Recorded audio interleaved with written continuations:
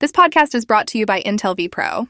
You're listening to a podcast from Washington Post Live, bringing the Post's newsroom to life on stage. Secretary of the Smithsonian, Lonnie Bunch III, joined the Post to discuss the legacy of Juneteenth, the commemoration of the ending of slavery in the United States. Let's listen. Good morning, everyone. Welcome to Washington Post Live. I'm Jonathan Capehart, opinion writer for the Washington Post.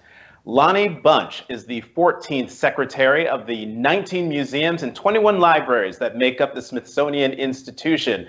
When he assumed that position a year ago this week, Bunch became the first historian to hold the post. But more importantly, Bunch became the first African American to hold this prestigious post. And as impressive as that is, this is my favorite factoid about Secretary Bunch. He is the founding director of the National Museum of African American History and Culture, that jewel on the National Mall that was created in 2005 and opened in 2016. He wrote about the whole experience in his book, A Fool's Errand, Creating the National Museum of African American History and Culture in the Age of Bush, Obama, and Trump. But today is Juneteenth. And on June 19th, 1865, Union troops arrived in Galveston, Texas, to announce that the enslaved were free. The meaning of this day and its significance in American history is front of mind this year, and there's no one better to discuss this than Secretary Bunch. Secretary Bunch, welcome. It's my pleasure to see you, as always. We have a couple things in common. You and my mom share a birthday, but also we were both born in Newark, so it is great to see you again after a long while. Let's talk about Juneteenth. Everybody is talking about Juneteenth this year. The president told the Wall Street Journal that he, quote, made Juneteenth very famous. Nobody had ever heard of it. Meanwhile, on Capitol Hill, Senators Kamala Harris, Democrat of California, and John Cornyn, Republican of Texas, are introducing a bill to make Juneteenth a national holiday. So, Secretary Bunch, historian, why should Juneteenth be a national holiday? In many ways, Juneteenth is both a local story and a national story. It really is, in some ways, the second Independence Day in this country. For many people, Juneteenth raises the fundamental question of the power and impact of freedom and the fragility of freedom. So for me, it's an opportunity to both look back, but to look ahead, to make sure that that notion of freedom and the fragility of it is always protected and celebrated. So, Secretary Bunch, what lessons from Juneteenth could be applied today? I know, yes, the fragility of freedom and the fragility of democracy, but what are the direct lessons that we could take hold of today? I think, first of all, it's important to realize that what this day should remind us is that freedom wasn't given.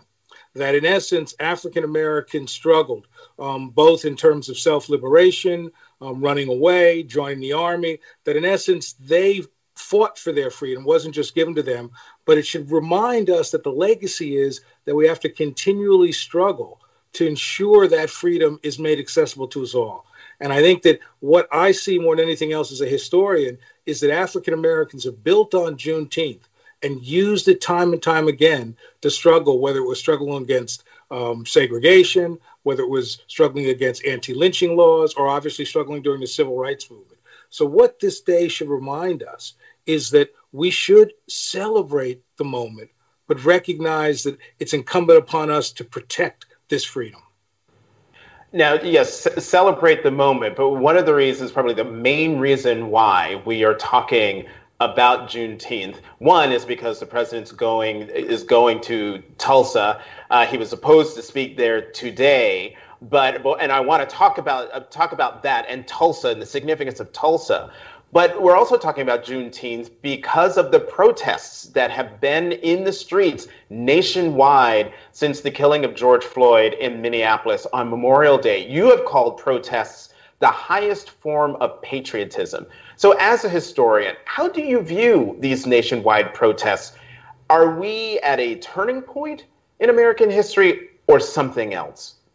I think that clearly this is a moment that's part of a long historic arc, right? That we can talk about the broken Black bodies that go back from enslavement all the way to today. What I think you see, however, is an understanding that if you want to hold this country accountable, if you want to help this country fulfill its dreams, if you want to help this country live up to its stated ideals, then you've got to protest. You've got to push it. I mean, I'm always struck by the notion of Frederick Douglass, who once said that, you can't appreciate freedom without agitation, without recognizing there's a struggle for it. And so what I'm seeing is a struggle in the streets to make a country better, to help a country finally get to that tipping point to say, how is this a great leap forward? How does this change the basic assumptions we have about what this nation is? And so there's a part of me that is hopeful, and there's a part of me that's not. Okay, so I get the hopeful part. Expand on the part that makes you not hopeful. I mean, on the one hand, let me frame it this way, that I'm seeing changes that I never would have expected. I'm seeing police chiefs and police officers finally talking about their own culpability and what does this mean in the criminal justice system.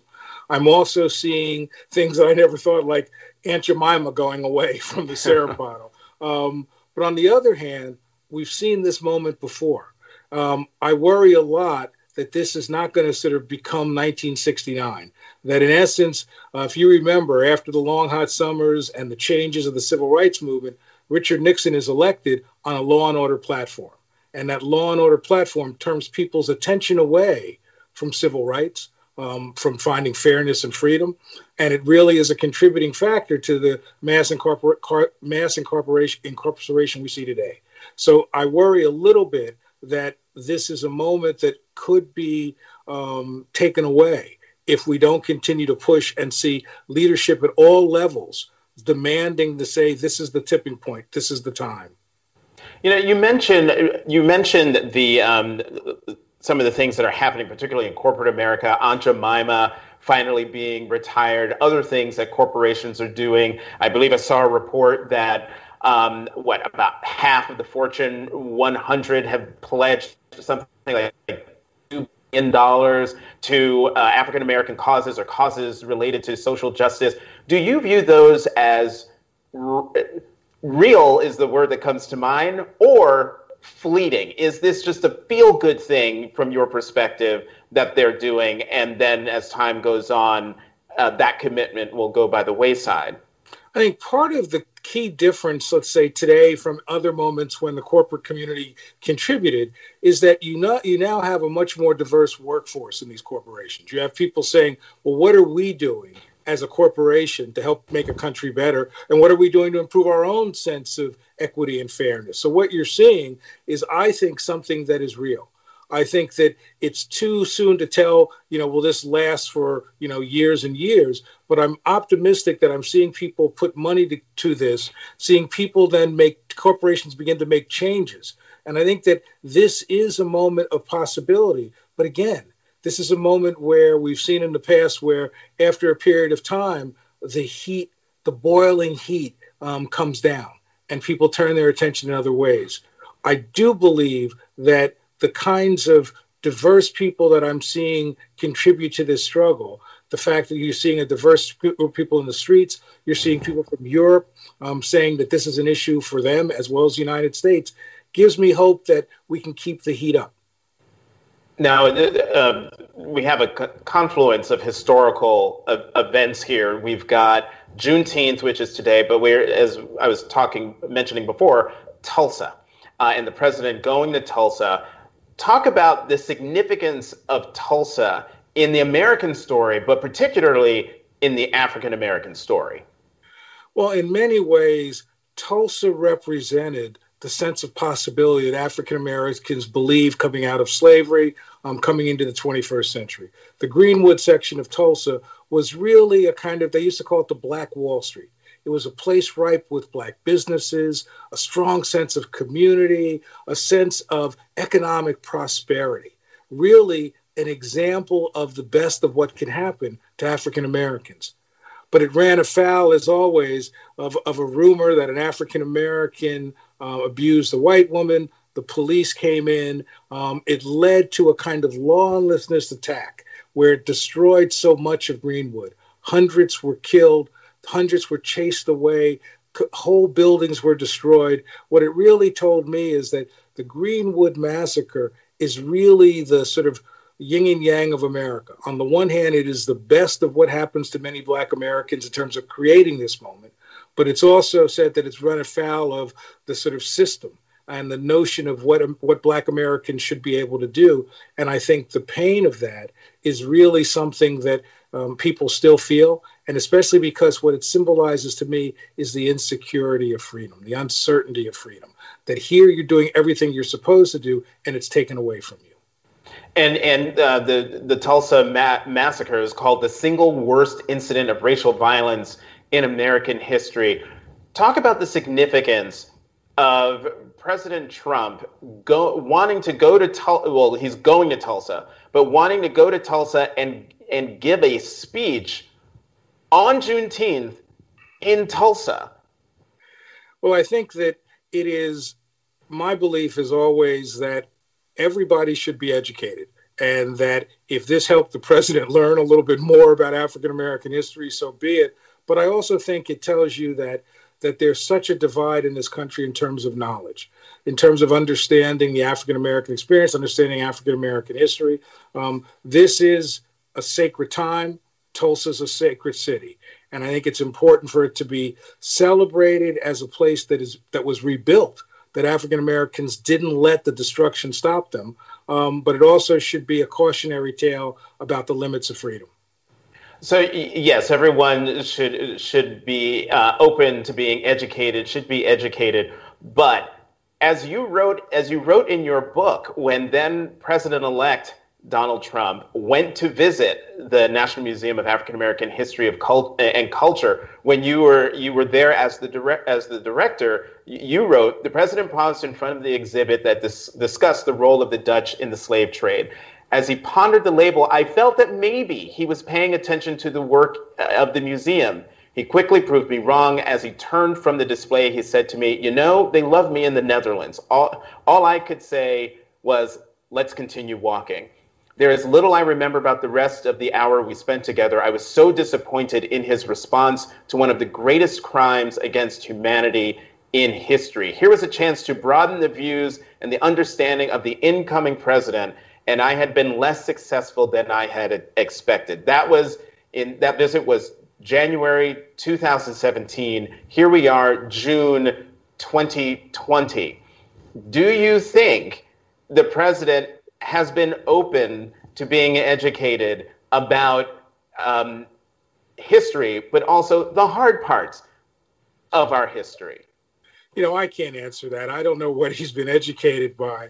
What I do think, however, is that this is a moment that is illuminating this history, that's allowing everybody, forcing everybody to confront it. And I think that's really the powerful moment, that to have a president try to talk about Tulsa, even though he knows he's learning more about it, I think it's important to realize that this is a moment for people to better understand our history, and that excites me. But Secretary Bunch, how important is it that we have to the national discussion and also our historical arc, that we have a president of the United States who time and time again shows that not only is he not cognizant of our history, but is willing to pour salt in the wounds of our history. I mean, we're used to having presidents who are uniters and in moments of tragedy and crisis bring us together, and yet there are plenty of examples of the current president doing the exact opposite. All I can say to you is that, look, this is a moment from my vantage point where the country is open to learning about its history, to confronting its tortured racial past, and anything that allows us to better understand who we once were, and help us contextualize this moment and maybe use history, especially the African American experience, to point us towards a better future, is something that I'm very supportive of. So I want to dive in a little deeper on something you mentioned before in terms of the hopefulness that you see coming out of the nationwide protests, and that is having police chiefs around the country saying that they need to do better and acknowledging the pain and the frustration out there in the country. This is, the relationship between the African American community and law enforcement has, broadly speaking, not been good and stretches all the way back probably to, we came to these shores in 1619. Is it possible to change 4 centuries of a relationship in the span of, one moment in time where people are in the streets demanding change? All I can do is say that one of the great strengths of the African American community is that they were able to dream a world anew. They were able to dream an America that was yet to be. And so there were people who would have never thought that slavery would end. People who believed that legal segregation would always be there.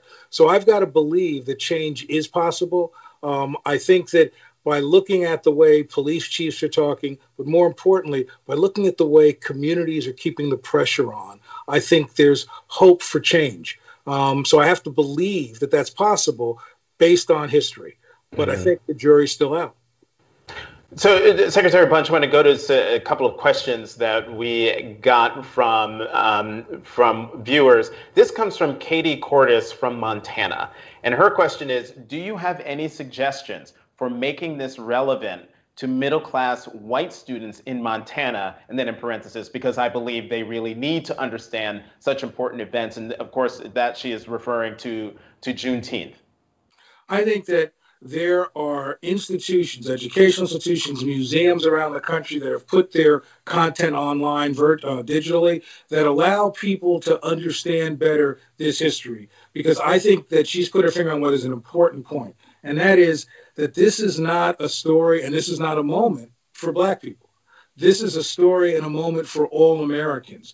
And that the more Americans understand their past, understand their commitment, understand how we all are shaped by race, that gives us the kind of foundation to affect change.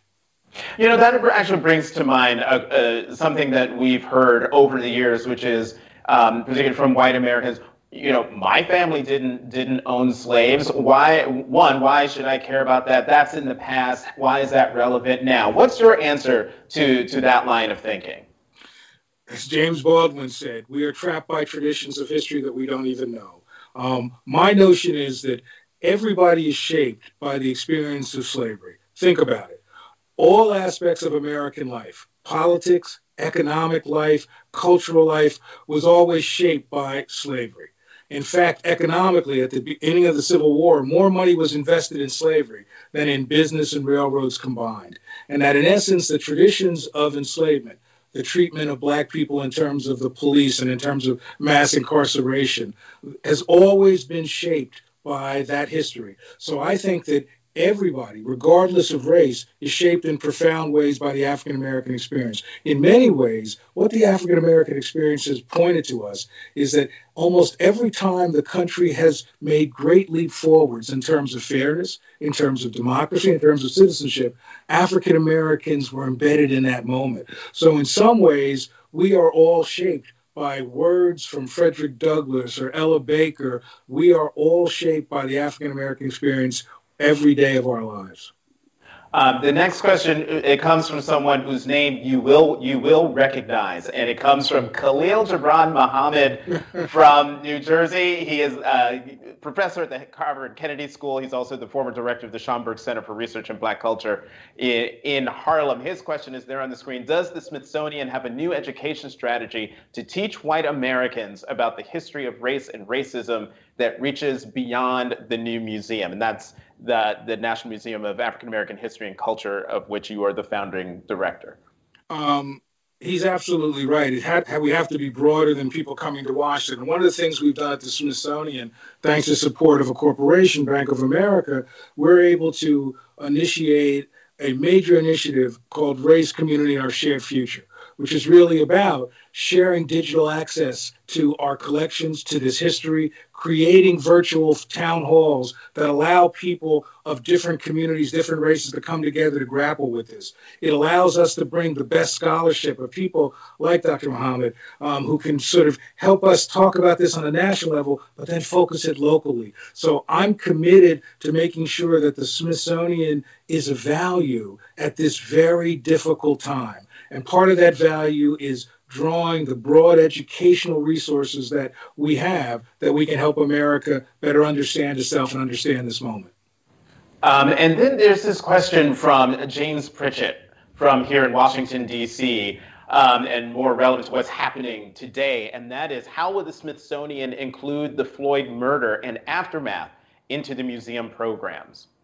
Well, first of all, it's important to remember that the job of a museum is not just to look back.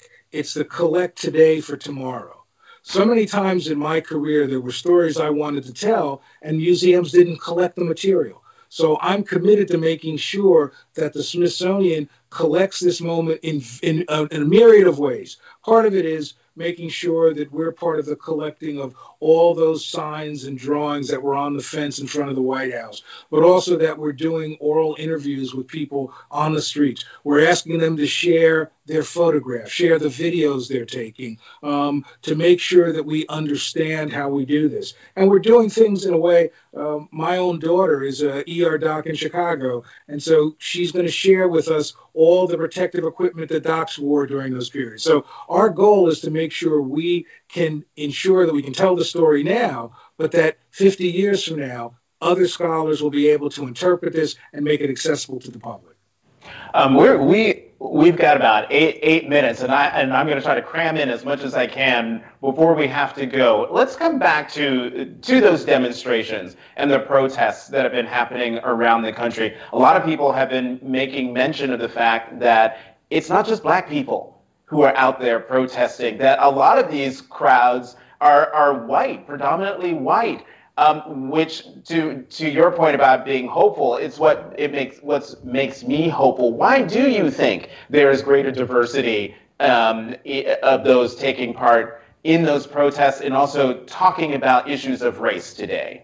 I think part of it is social media, right? That people are able to sort of not just see this horrible murder of George Floyd, but have the kind of conversations about it, bring people together to demonstrate. But I also think that there is a profound sense that this is so wrong, that people who care about America, especially younger Americans, feel this is their moment to make a difference. And so I think I'm very hopeful because of that diversity. I'm also very hopeful because I see what's happening in Europe. And as you know, part of what happens in the United States is we want to be seen as the champion for the world. And so as Europe begins to criticize us, as Africa begins to criticize us, I think that's also going to have an impact on how we move forward. But I think that this is a wonderful example of how people who are younger recognize this is an opportunity to confront a wrong. And I'm moved by the fact that this has gone on day after day after day. I remember protesting the war in Vietnam or civil rights demonstrations. They didn't go on day after day after day. This gives me hope that there's a commitment to keep the struggle, keep fighting until we make the changes we want. Now, Secretary Bunch, this has been a tough time, not only for the country, but for African Americans in particular, and maybe I'm putting myself on the couch. It's been hard. It has been very difficult. This is your line of work, cataloging and chronicling our history, African American history, but also American history. And a lot of it is dark. How have you been able to keep your head up? What advice would you give those of us for whom it's part of our job to chronicle this history, but there are some days when the load just becomes too heavy? You know, there are days when you're in the midst of preserving this history that you pick up a book and throw it against the wall. There are days where you recognize that this moment is not just professional, it's personal. You know, you remember your own interactions with police. You remember the moments when race tapped you on the shoulder. And so I think part of it is actually being candid with yourself about how you're feeling, about how this has shaped you. But also for me, where I take sort of strength is the resiliency of Black folks. The sense that people survived the institution of slavery, that people were able to sort of keep families, keep hope alive. And so for me, it's reaching back and saying that this is a community that shouldn't have believed in America, but believed in an America that didn't believe in them. And so that kind of sort of sense of stepping forward, drawing back really helps me. And the other thing really for me is I dip into my own family, and I think about my grandfather who started life as a sharecropper and refused to let that define him, and how his actions changed the trajectory of a family. So I find the hope there. And what do you say to white Americans who are out there in the streets, or might not even be in the streets, but who are trying to understand and figure out, how do I become an ally? An effective ally, not just an armchair ally, but someone who actually can be a part of change. What would you say to them? I think, first of all, educate yourself to the struggle. Understand this history, understand this moment, but also recognize what are the things you can do in your local community, the involvement that you can, whether it's providing support, whether it's getting involved in local demonstrations, and that in essence, what I really hope people recognize is that this is a moment for all who care about America, who care about the best of America. This is a moment for them to step forward and find whatever way possible to be part of the struggle, but recognize that it's not a momentary struggle, that this is the commitment for the rest of your days to help make a country better.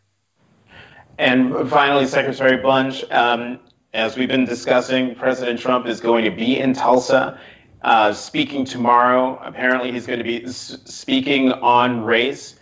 Pull him out of it. In this speech tomorrow, what would you hope a president of the United States would say to the nation on the subject of race coming from the city of Tulsa? Well, I think what you want to hear from any leader is that, first of all, race is central to understanding who we are, and we make a major commitment to addressing it. You want people to recognize this is a story that shapes everybody, not just Black people. And what you want is you always want hope. You always want somebody to help bring us together. And so ultimately, what I always want to hear is somebody who recognizes the challenge, the difficulty of grappling with race, but recognizes that that is a major part of what he or she as a leader needs to do as we move forward. And in the 2 minutes that we have left, how are you going to celebrate Juneteenth? I am going to call my daughters, and we're going to talk about family, because one of the things that I think is a legacy of Juneteenth has been the importance of family. You remember that as soon as people heard that slavery was over, many of them went to find their families that they had been separated from. So for me, this is a day to reflect on slavery, to recognize that slavery is something that is central to who we are, and that we should not be embarrassed by our enslaved ancestors, but it's a day to revel in family. Secretary Lonnie Bunch, Secretary of the Smithsonian Institution, it is great to talk to you. Thank you very much for coming here. Thank you. It's my pleasure to be with you. Thanks for listening. To hear more interviews from this series and other Washington Post Live programs, visit us at WashingtonPostLive.com.